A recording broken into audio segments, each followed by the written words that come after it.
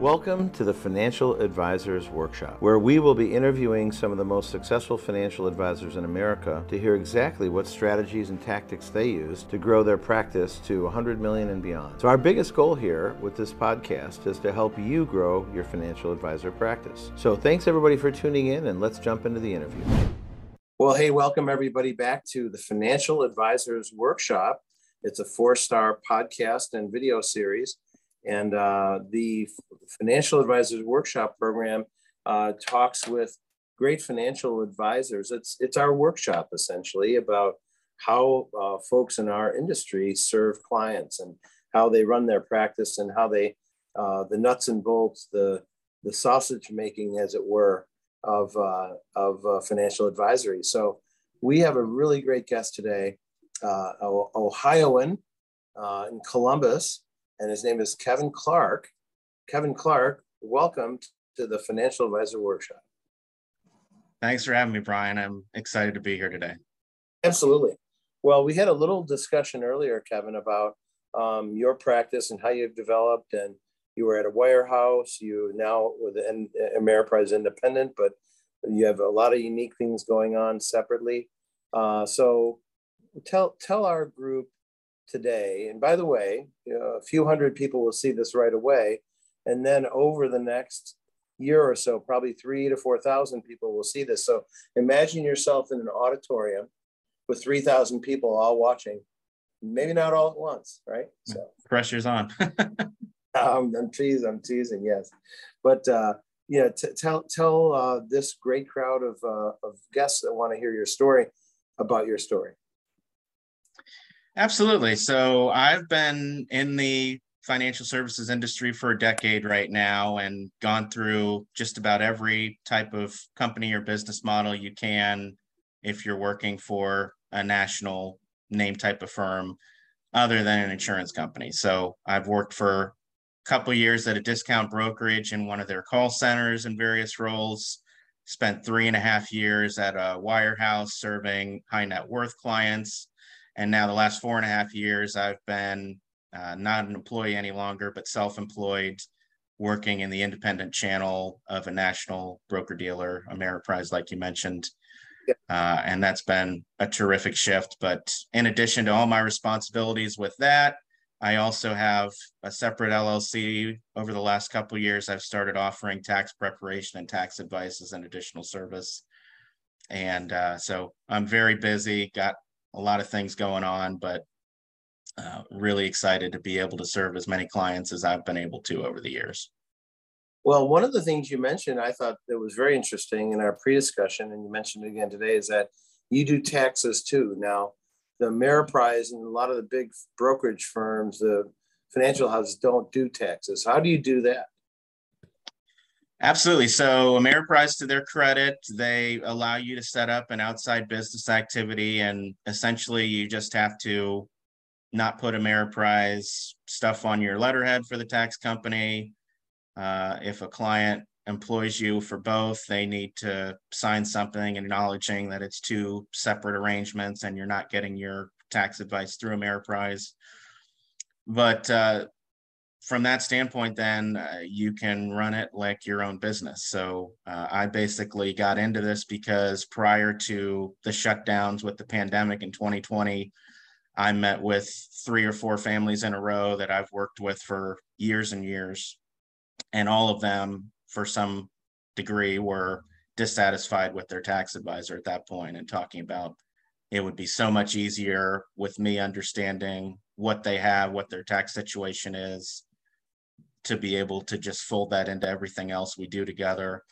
And I researched and found that there was a way to do it. I got the enrolled agent certification through the IRS to become a bit of more of an expert. And it's led to quantum growth, both in that business and also in my Ameriprise business. My growth rate in a lot of metrics has doubled since I opened that 2 years ago. Well, and many of the financial firms don't want that, but you found a way to do it with Ameriprise, which is great. But it seems more and more financial advisors are offering tax services. Yeah. Which seems like a normal line extension, doesn't it? Seems normal. It does. And what I've found is it as we get more and more to a commoditized process with investments, it's becoming increasingly more and more with my clients, kind of the major value add differentiator Yeah. is there's a lot of people that they talk to or that they get cold calls from that can run a financial plan or manage their investments, but very few of them also have that tax expertise. So it's really solidified a lot of my relationships with people and becoming a major differentiator to me. And you're a CFP as well, so that Yes. really builds your credential in those areas, and then CPA as well, which is great. Yeah, I have the CFP and then the CIMA, the investment management designation that kind of drills an extra 50 to 100 feet down in the investment sleeve of the CFP curriculum. So I've basically, at every stop that I've made throughout my career, taken advantage of their opportunities to pay for some or all of those various credentials and used it to build my expertise around additional services that I was offering as I went along. It sounds great. So you mentioned you've doubled your practice recently by adding tax services. That's been kind of the glue or the sucking sound that's helped bring you a lot of assets in. And I noticed that after 8 years, or it says 10, but about 8 years really of being your own independent FA, you're at 250 million. That's quite an accomplishment, actually. So how did most of the large accounts develop? It's not all $200,000 accounts, so you've got some large clients. How did that develop?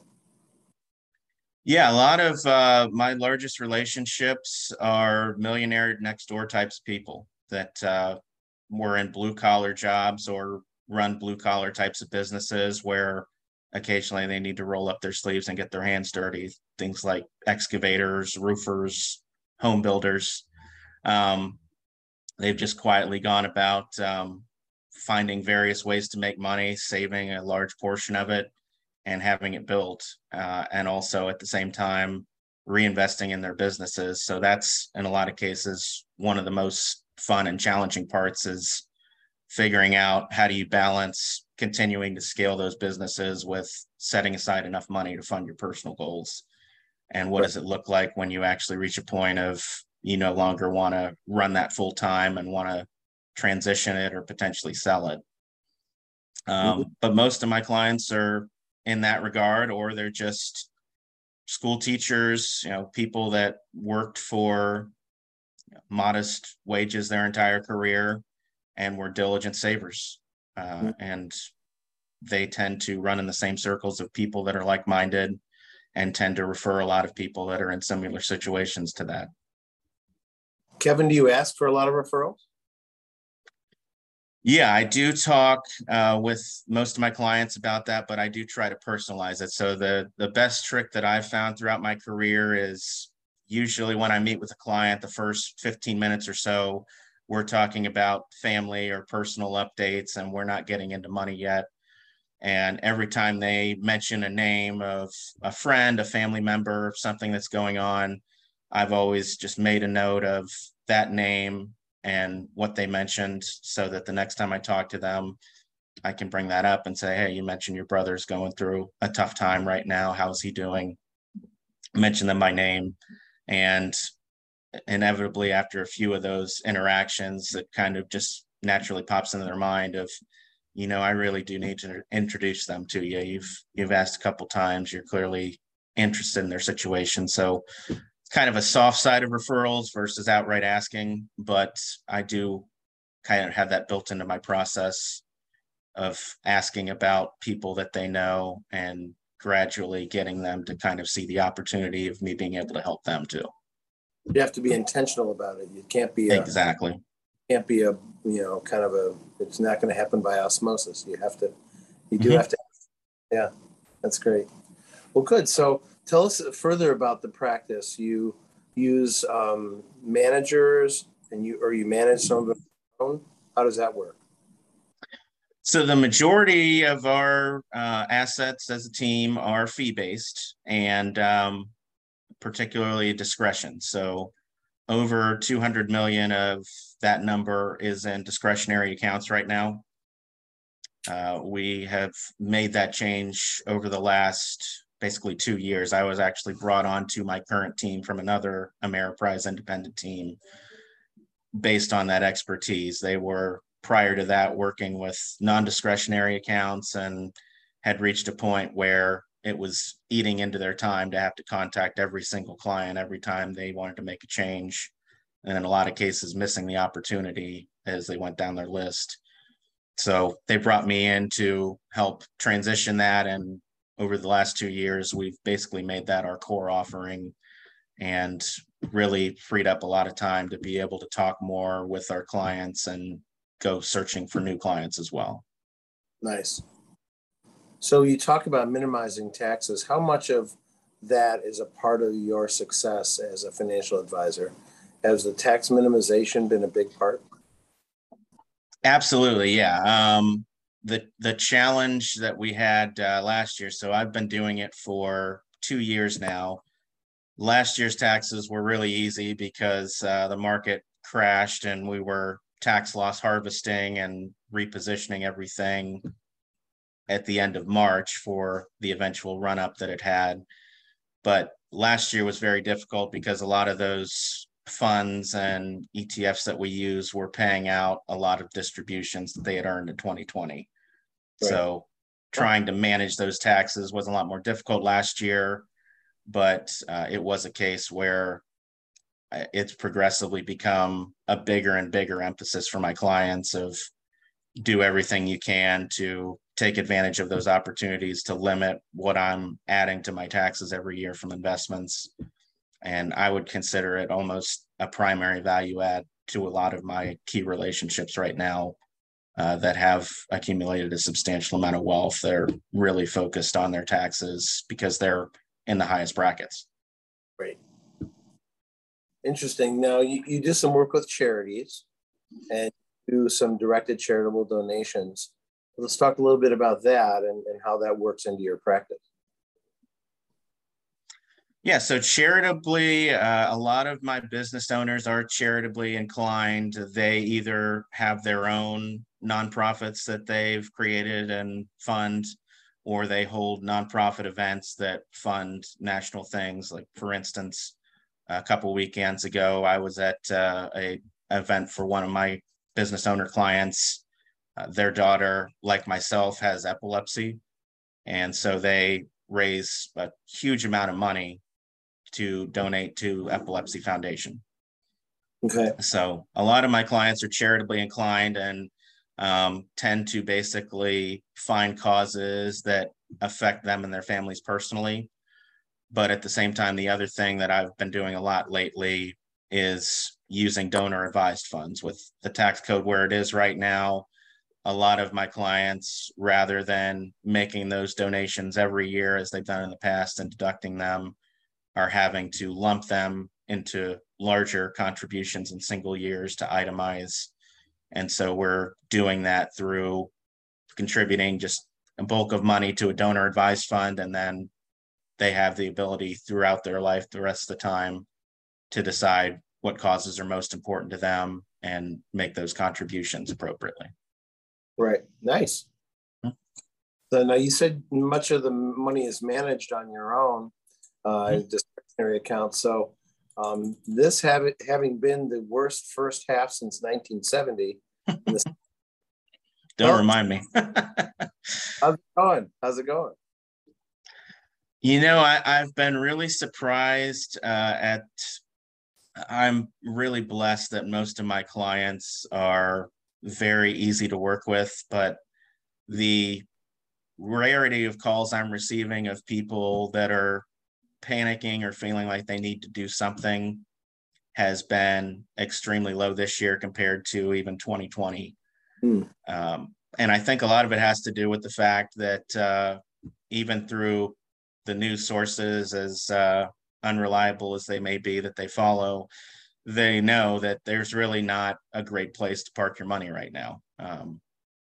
You know, bonds are basically having their worst year ever, so they're not providing that ballast that they usually do against the stock market. It's been, you know, a slow, gradual bleed for the first time in a lot of my clients' lives, because I work with several families that are under the age of 40. So their only frame of reference really is the COVID crash and 2008, when some of them were in college. Yeah. And then you get into, things like cryptocurrency, the bottom falls out and some of their major institutions go bankrupt. Cash, because of inflation, is losing 8 to 9% a year. A lot of my clients just naturally know that there's really not a great place. And they've worked with me long enough to know that we've kind of built in a buffer with conservatism of assumptions that we can get through a year like this, make it up through continued diligent saving and investing. So to their credit, they've not panicked and they're kind of riding out the storm with me. Nice. Well, you mentioned previously that you're an introvert. Yeah. And but in our industry, sometimes you need to be outgoing and assertive. So how does an introvert manage that process? Yeah, it's been kind of a learning and self-discovery experiment for me, because I have, even though I had no interest at all in following in their footsteps growing up, I have a long family history in financial services. My grandfather for 30 years was an advisor. My uncle did it for 25 years, and my father retired about 5 to 7 years ago after 38 years as an advisor. So I've grown up around it, but had no interest in it at all, and just kind of learned it. But I, from the outset have heard things even from family members that you need to be more outgoing and assertive to be able to have success in this industry. What I've found is that there are a ton of underserved individuals right now that are introverts that just have a much higher barrier of trust to work with somebody. And as a result, they've gone through basically their entire lives not reaching that trust threshold to hire a financial advisor or planner. And so I naturally attract a lot of people that think like me, that have a similar personality, that have never worked with an advisor. And it's really rewarding to build that level of trust, because once you do get them to a point where they are, willing to let you in, they're some of the most open people about their really intimate lives in both directions.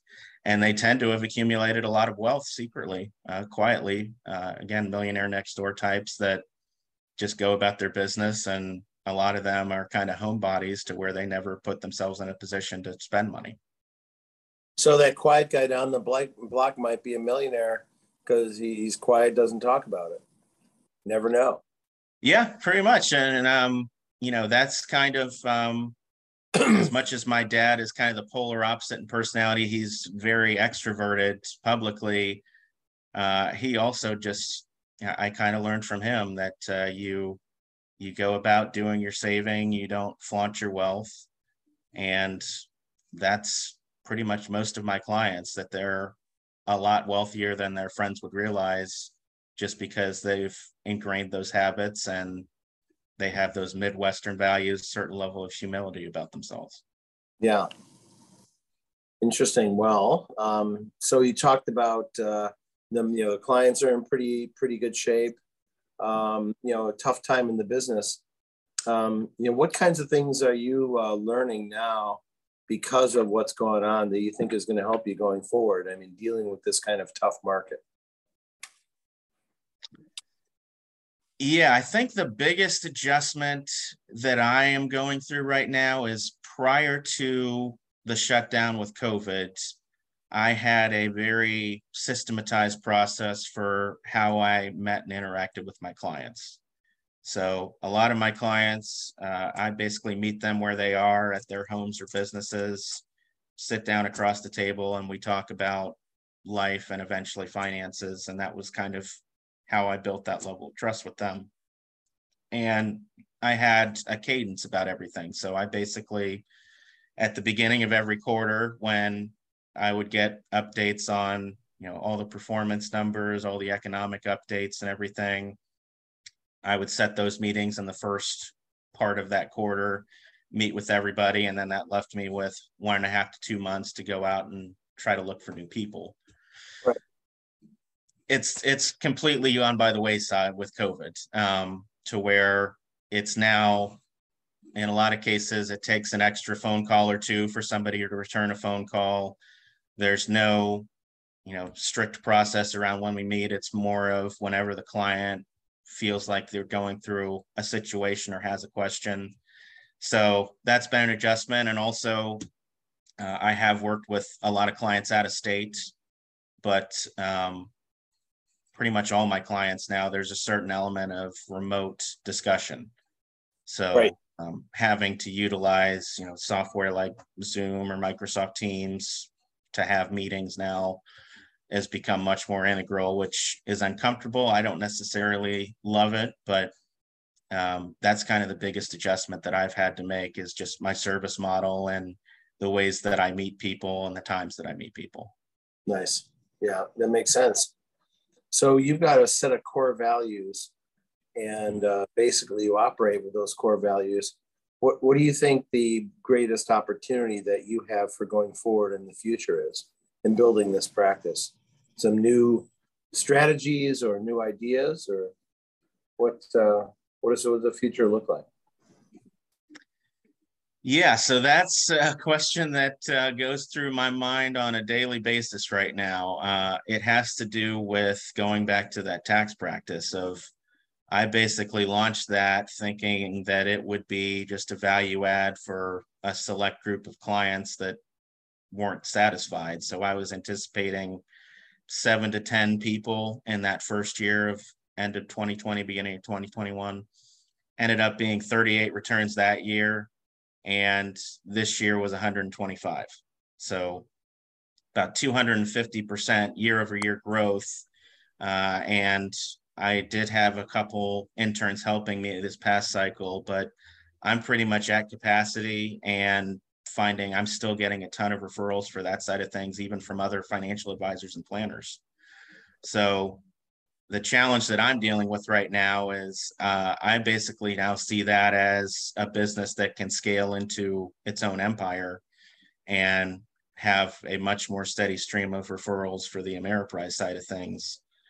But I'm trying to figure out, how do I actually scale that? How do I find that person that can grow with me, that is able to kind of run the operations that I trust to basically free up some of the capacity for myself and potentially do some of the functions that I can't do or don't want to do, like payroll or bookkeeping, the things that a classic CPA would do. So that's what I'm trying to figure out, is how do I basically scale that? Because I want to be able to kind of offload a certain portion of that, let it continue to grow while I focus more and more on the Ameriprise side of things that I'm most passionate about. Great. And what are those things? Just the ability to have those intimate discussions with people. As an introvert, small talk has always been a challenge. I really prefer personal, one-to-one, intellectual types of conversations, or really meaningful discussions where we're sharing intimate details with one another. So that to me is a big thing that I love about financial planning, is you really, after a few years, know a lot about that family that even their friends probably don't know. And my favorite moment is really when you put together that plan, you encourage them throughout it, and eventually they reach that point where the light bulb goes off and they kind of sit back and realize, oh, all of my goals are funded now. My purpose in life is secured. Seeing the weight that comes off their shoulders, and having that stress relief of knowing that what they want to do in life, they'll be able to accomplish. That's what gets me up every morning in the morning. And that's really what I strive to do with everybody I work with. That's great. It's great. Well, it sounds like you have a great practice and you have great clients, and nobody's jumping off the cliff for the market. So it seems like you're in pretty good shape there. The clients are hanging in there. it's interesting to hear your ideas on how an introverted personality can be successful in this Mhm. we're an industry full of big, flashy promoter type salespeople too, right? But not everybody is that way. It's really fascinating to hear. So you end up with a lot of introverted clients as well. Yeah, most of my clients also lean introverted, and they if they get a cold call, they're hanging up the phone, just like I am. If they have a professional that's trying to cross promote services they don't want or need, it's off-putting. That was one of the reasons why I kind of saw into the future and decided that I needed to find a new path beyond the wirehouse. Was They were getting much more aggressive about promoting their banking services and tying advisor compensation to it. And I knew that not only would that be a huge conflict of interest, it could potentially turn off and alienate some of my clients that already had all those services and didn't have a need to Yeah. consolidate everything and lose potentially a more personal relationship with a community bank. So you can keep that relationship solid and more under control, if you will, with being independent at Ameriprise.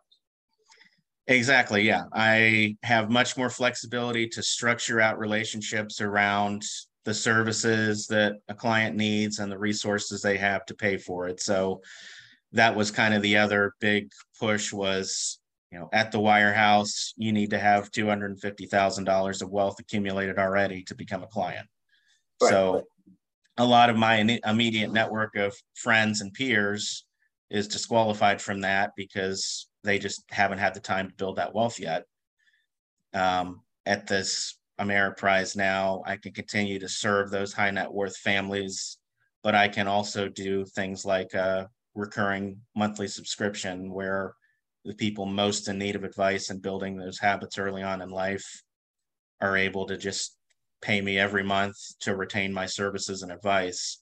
So that's opened up a huge opportunity as well to kind of build those relationships early on so that when they do reach that point of having plenty of money, I've already kind of locked in that relationship. They're not going to be going out and searching for an advisor at that point. That's great. Wow. Well, good. I'm impressed. I like what you're doing. It sounds great. And I think a lot of listeners learned a lot from your no nonsense approach. Uh, the quiet guys can make it well in our business. They don't have to be loud and boisterous and obnoxious or whatever it might be. So great. It's great that you're with us today. And why don't we leave it there, Kevin? And we'll look forward to checking with you later on to see how things are growing. You've done impressive things in just 8 years already. So it's going to be very interesting to see how things develop for you. Absolutely. Thank you very much for talking with me today. I really appreciate this opportunity. Thanks for being with us on the Financial Advisors Workshop. And we'll be back with another interview with another great member of our colleague list in the financial advisory industry. So thanks again, everybody. Thanks, Kevin. Thanks, everybody, for being with us today. We'll be back with another episode very soon. Thank you so much for listening. Again, our biggest goal here is to help you grow your financial advisor practice to 100 million and beyond. So don't forget to download our guide on all the tips, strategies, and tricks I personally use to grow my practice to 100 million and beyond in managed assets by going to fourstarwealth.com/advisors. And if you're a financial advisor looking for more freedom, higher margins, better training, please set up a consultation to discuss joining our team by going to fourstarwealth.com/advisors. All right, well, thanks for listening, and until the next Financial Advisor Workshop, keep on growing out there, everyone.